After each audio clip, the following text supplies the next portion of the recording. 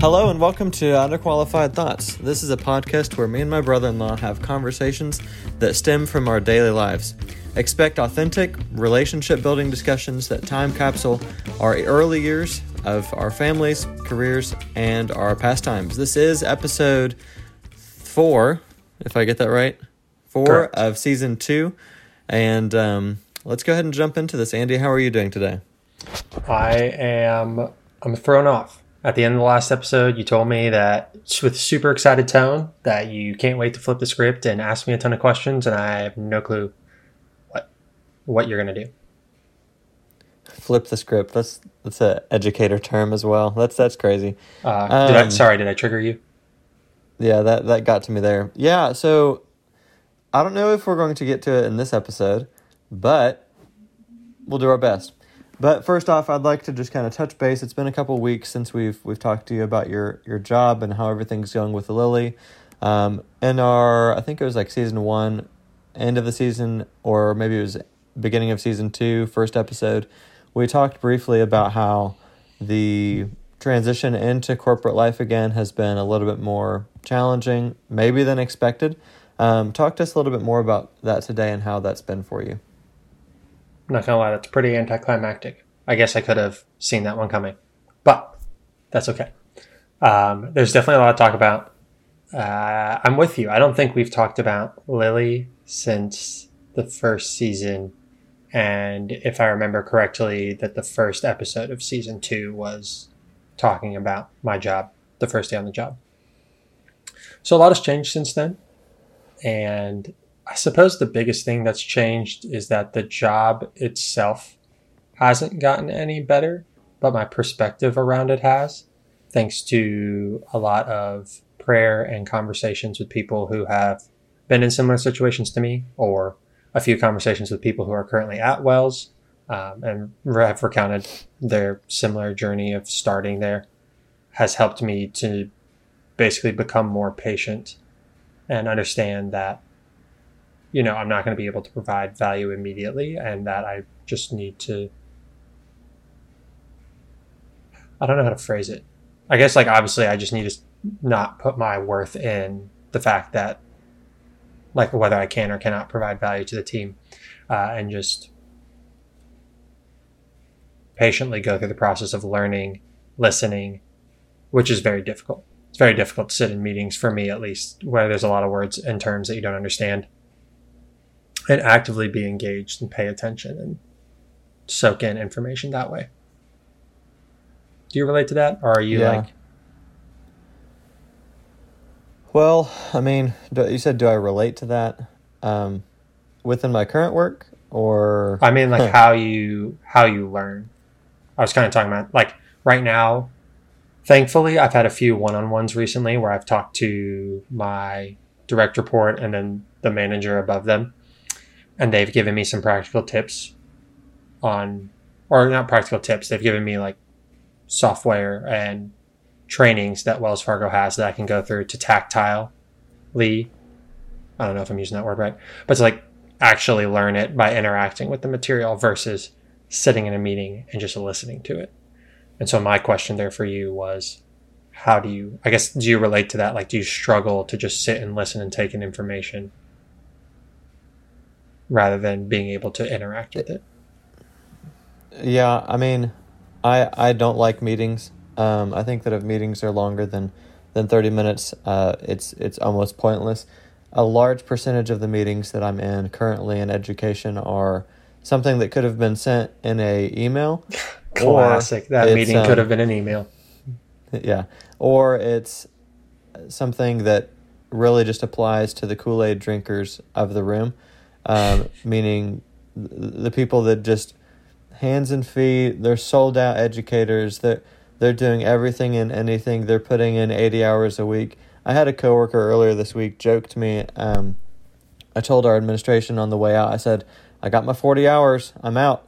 And then one of my coworkers that's just a regular school teacher said, I do 60 hours minimum. And it was kind of like a bragging, look at me. And I was like, good for you. I don't really know how to take that.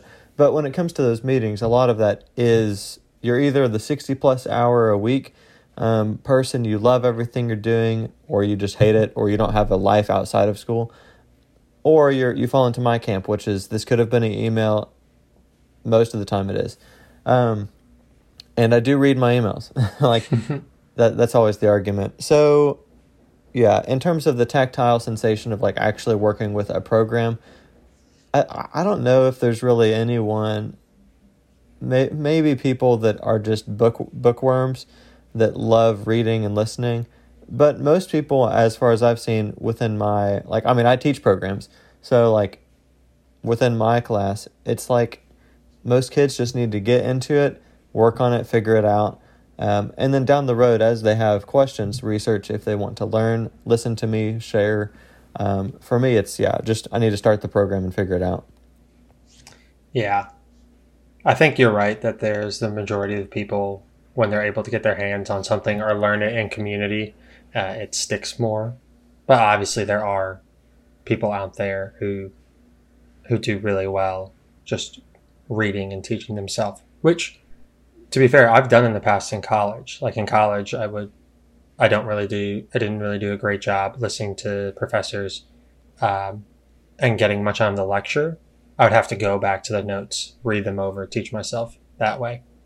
But I guess a clarification I need to make now is I like meetings. I do not want this, like, I don't just want a bunch of emails to read through. Like I took this job and I'm interested in product management, as we've talked about, the high level of collaboration. Like I want to be sitting in a meeting with people, like having like the small chit chat beforehand where I get to know someone, like learn about their past and, build a relationship there, as well as just be able to bounce ideas off each other. Which the problem right now with meetings is that obviously there's a lot of acronyms. There's a lot of goals that the company is working towards that I'm not aware of or have just become aware of. And basically the analogy of like you can't see the forest through the trees, if I'm going to repurpose that analogy, all I know right now is like I know one or two trees. And so when someone's talking about like something at the forest level, I'm like, I don't understand what you're talking about. I only know how to climb this one tree. And so a lot of that goes over my head. And then what's even more difficult for me then is having the discipline. We're not in person, or I'm not in person, as I've talked about. Most of my team's in St. Louis or Minneapolis. And so then I have the internet at my reach. And if I'm bored in this meeting and I don't understand anything, I have to have a self-discipline to not like go scrolling through my email or reading articles online or just doing something to keep my mind active. And that's something that I'm really, really having a hard time with right now, is paying attention in meetings where I'm not in person, my camera isn't on, and I don't know what's being talked about. Yeah, I guess I kind of forgot that you're not. When you said meetings, I was envisioning like people around a table and like working on stuff. That's what I want. It hit me. I was like, wait a minute, he's remote, or I mean, he's virtual. He's in the office and everyone else is scattered. Mm-hmm. And if we're in the spirit of clarification, if there's any future employers that are listening to this, it's not a dodge against the community and the collaboration and that meeting situation. It's not that. It's when you pull together 50 to 60 people in one room and say, hey, we're going to talk down at you about this one topic, and we hope that you align with it. This meeting is less of a meeting and more of a sermon about something that I don't care about. This department meetings are similar because within the education sector, there's admin in the room talking down to us. Rarely is it something that they even really care about what our thoughts are on the matter. That's been my experience. They're kind of just passing along the information that you need to follow along with. Yeah, or do. We have a whole school meeting with the staff this Monday. It's a teacher work day, and it's slotted for like the whole day. And we're just going to be in the media center library and we're just going to be talked down to about what's coming down the pipeline, so to say. A new thing, a new agenda. So it's basically it's not like a meeting, it's more like a town hall where everyone gets together and do you at least get to ask questions at the end, or is it just you're basically just taking like you can ask questions, but your questions are just meant to be answered. They aren't to be adding value, or if you're questioning why or how we're doing it, they already know why. They already know how. They're just wanting you to know what it is so that you can take it and go and do it. Good news. I'll provide an example of a good meeting. The school is looking to change the schedule for next year. I will, mention that they've done this before and it's never really worked out, but they always invite people to come and sit with them and meet to discuss what is best for the school. And they are actually open-minded. So that's a good example of like a meeting that's purposeful that you can bring value to share your thoughts. It's really, really unfortunate, and I don't mean to turn this conversation to me, but the majority of the time they don't take the insights that the staff brings. And so I guess that's the good question for you within the corporate world. Do you see that you can actually make arguably systemic change within the organization? Yeah, I don't know at this point like what massive levels of change that I can make. The thing so to tie into what you said, what's draining about your meetings is what's draining about mine right now. Yours is because what you talked about, they're just giving you information. They're telling you to now go do it, not, hey, let's have a conversation about what we're going to do. So that's draining because it is draining just to be sitting down, not being mentally engaged, just kind of listening to information that you're either not really interested or you don't really understand. And on my side of that is there's a lot of information coming in. I'm sitting down in the chair. I'm not an active participant in the conversation. I'm just like kind of trying to understand what's going on, just taking the information. And it is draining because it's not enjoyable. It's not engaging. And that's nothing to the people who are presenting or having the meeting. They're all active participants. They're all going through, getting their stuff done, offering feedback back and forth. But I'm not an active participant at the moment.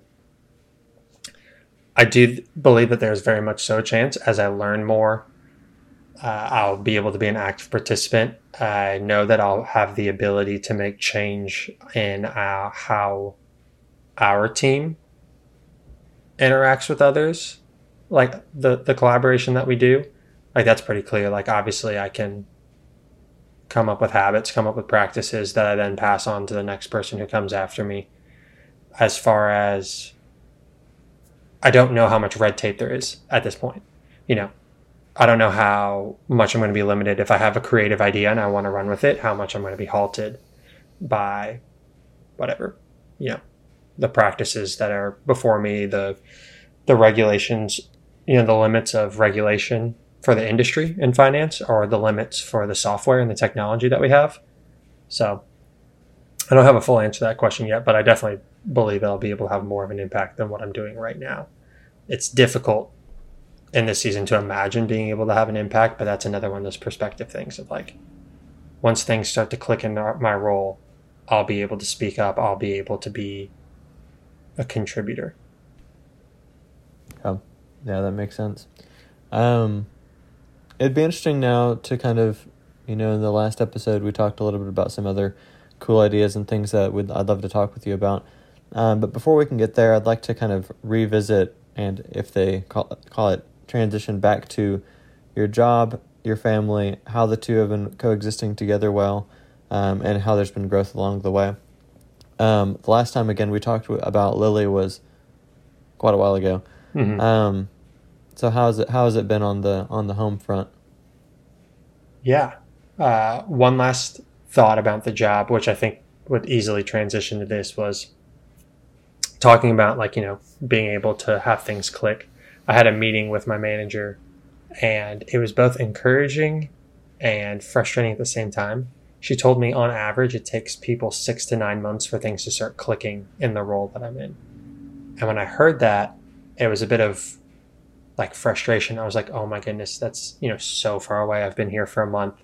In the best case scenario, I have to do this 6 times over. And that was frustrating. But the positive side of it was I was understanding like, oh, there's grace. They don't expect me to hit the ground running and have all these things understood and like apply myself to the upteenth degree to figure out everything in like a day, which has been helpful at home because it's made it that, if I was moving 1,000,000 miles an hour at my job, I would be there for longer. I'd be doing more and it'd be taking more of my mental capacity. Right now I have the flexibility. Like one of the things we needed to figure out, this was a fun wrinkle, and we'll answer your question. So Caitlin's going back to work in 2 days. She's had 14 weeks of maternity leave, which has been like a massive blessing. Like the fact that her company gave her that much time off is amazing. But now that she's going back and I've already been back to work, we started looking for like what our options are. We don't have a daycare because Caitlin wasn't interested in that. So we started looking for a nanny. And boy, did my head spin trying to figure out how much to pay a nanny, how much of our budget that takes up. That was a whole, we don't have enough time. We don't have enough podcasts in the world to talk about all the anxiety and confusion and everything that went through that. But so we get it settled. We find a nanny, which was an amazing blessing. Like Caitlin was posting on Facebook groups and reaching out. And then someone from a local church here in Charlotte reached out and wanted to be our nanny. And so we met her. She was great. It was an awesome way that God provided for us. But then quickly, I was doing our taxes this year. And I learned, thankfully, I came across something that's called a dependent care credit. And I was like, what the heck is that? Basically, you can get a tax credit based off the amount of money that you pay for childcare, whether it be a nanny, whether it be daycare, whether it be whatever. And then all of a sudden my brain just went, oh my goodness, if you can get a credit for this, you have to confirm how you're paying this person, I bet. And so I start doing all this research, and then all of a sudden I find out that, just paying your nanny over Venmo is paying them under the table. And I was like, oh my goodness. And so that then set my head spinning because I was like, how much is it going to cost to like run payroll, like whether it's a cost of time or a cost of money. And so that basically all that long backstory to say is that Caitlin did a lot of the research herself, which I really appreciate. And that made my job a lot easier. But because my job is not like incredibly stressful and I'm not needed for like 40, 50, 60 hours a week, I'm able to spend, pockets of time between meetings and between like when I'm teaching myself stuff to do things, to get things done, like do our taxes, figure out what it means to actually pay a nanny and not pay her under the table.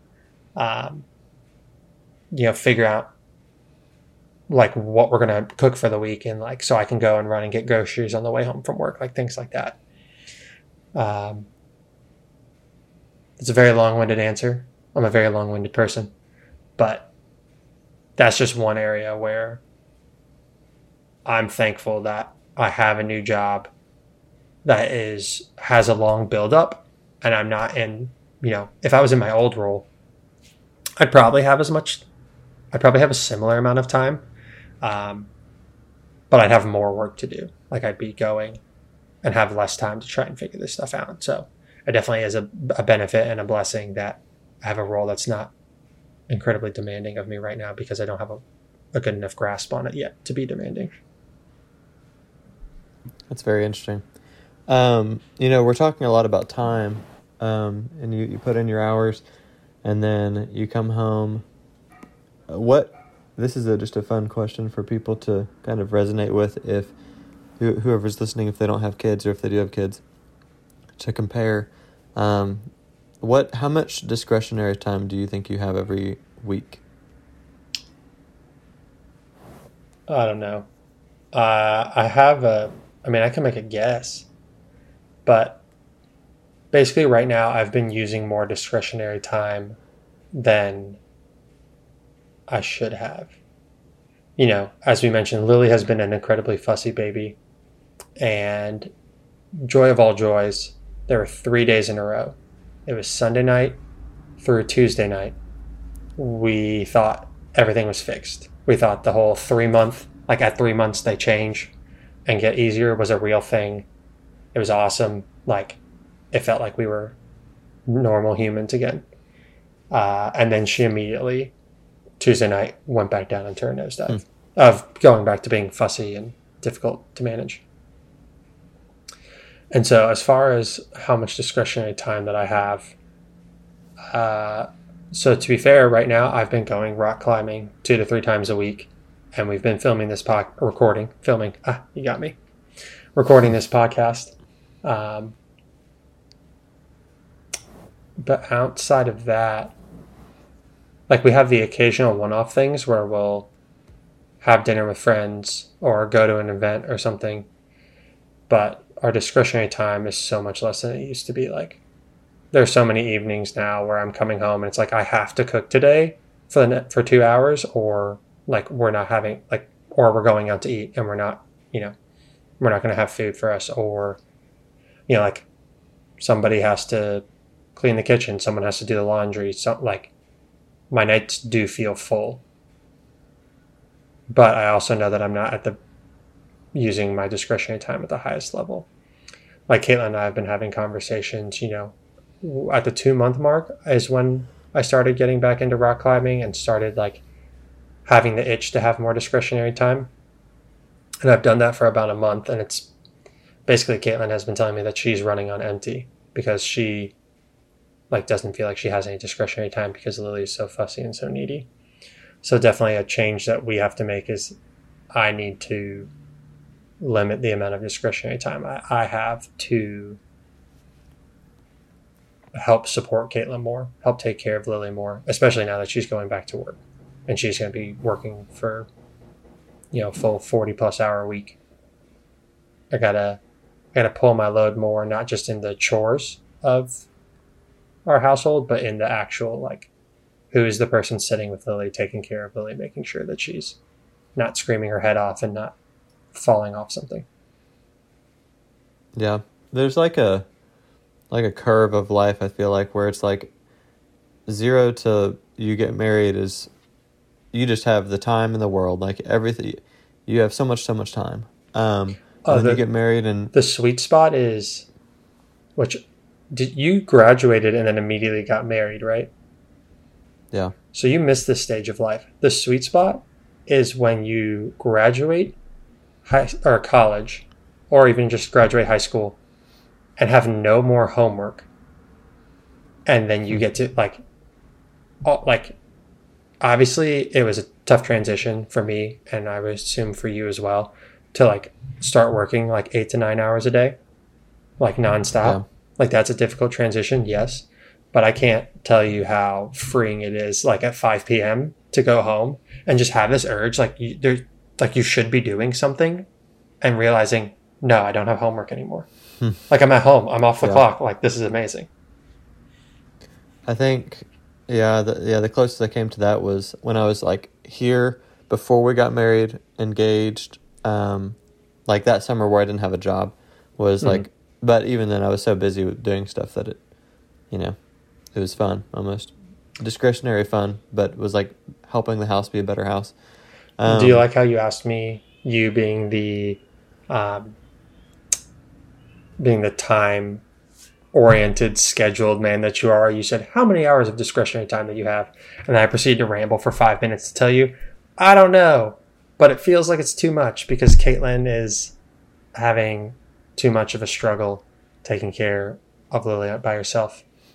Also, if you want to make note of it, at the 24:30 mark, I accidentally just hit my microphone with my hand. So if you want to scrub that out in the edit, Caleb, I'd appreciate that. We'll see about scrubbing it out. We'll see about it. Yeah. The reason I ask is because there's obviously, like I was saying, a bell curve of, like, you go through life and then you're like, busiest time and no discretionary time is, like, right now for you at least. I mean, I'm just assuming that when the child is, like, 5, Lily. 10. Lily. Yeah, Lily. When she's like in the middle of her like elementary years, like you'll probably have a little bit more because the child Lily can like self-regulate much better. But what happens if we have a baby when she's at that age? Well, that's true. Yeah, you'll just keep living in a state of. Well, still, even then, at that point, you would have done this already once, and so you kind of know. I don't know if you could get a much more fussy baby than Lily. I'm not really sure if you could. You? Like in theory, yes. Like we know that. So we know a couple who had a baby, and their baby just like they weren't like, what's the word? They weren't being hyperbolic when they said their kid screamed all the time. Like 24 hours in a day, their kid was probably screaming 18 plus of them. And this just went on for like the first year of their child's life. You know, they're good parents. They tried, everything under the sun. And it just was the textbook case of colicky baby. Don't know why. It's just happening. Wow. And that's crazy. So like, yes, in theory, as far as, where we are in the average, based off what we're reading and what we understand, we have an above average fussy baby. But yeah, like people tell us, they're like, oh, at least you had your hard one the first time. And it's like, yeah, we hope this is our hard one the first time. And yeah, that'd be rough if there's worse than that.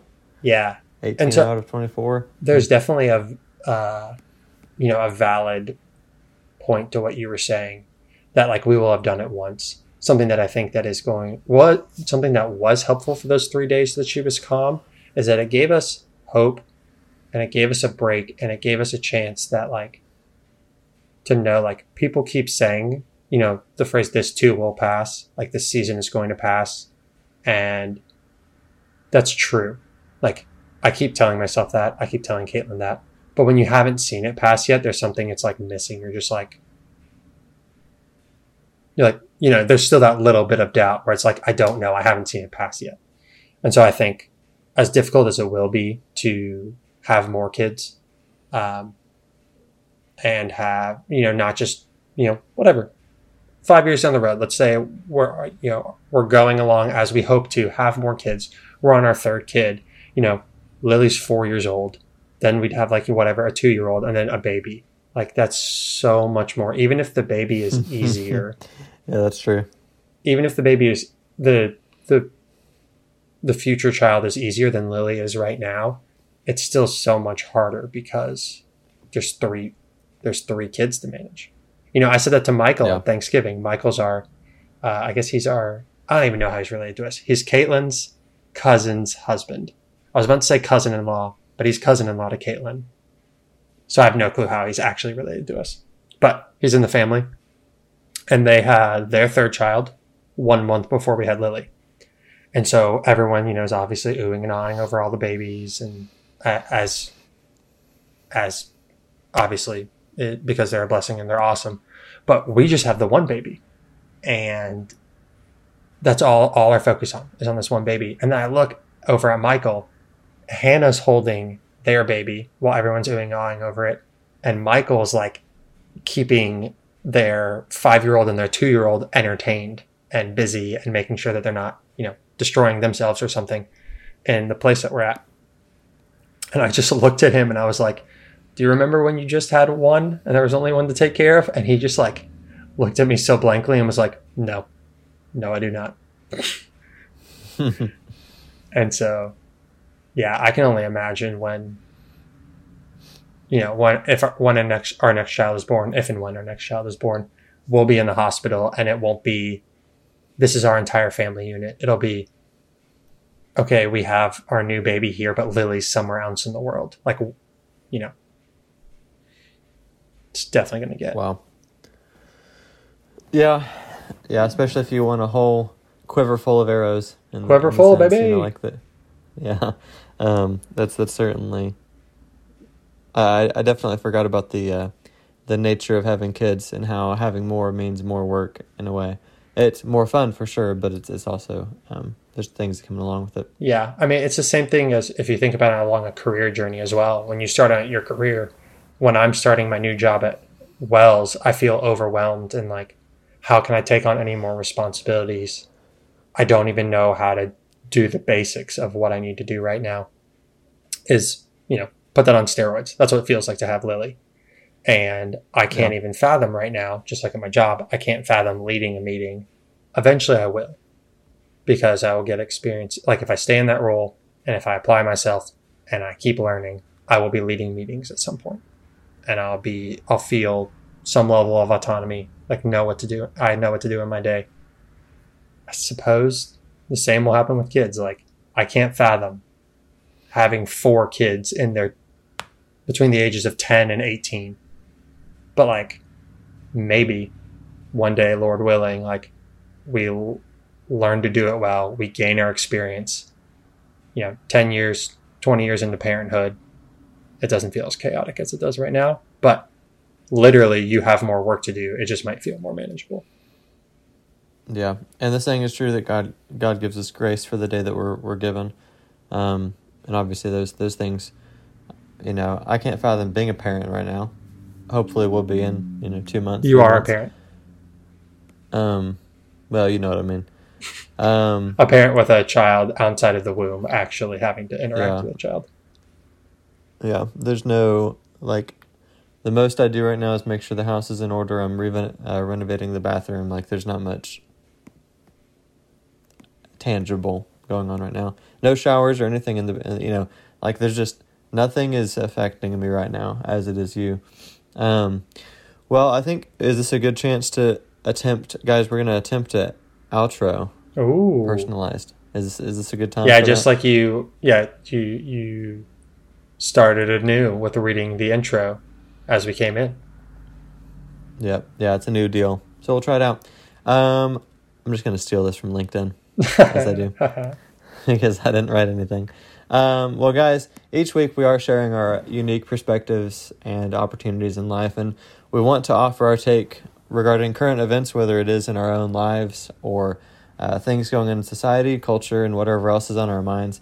And so we may not be experts, but we're definitely not afraid to share our thoughts and have some fun along the way. So I hope you've enjoyed this 4th episode of Season 2, and we'll see y'all next week. Bye. Well done. Well done.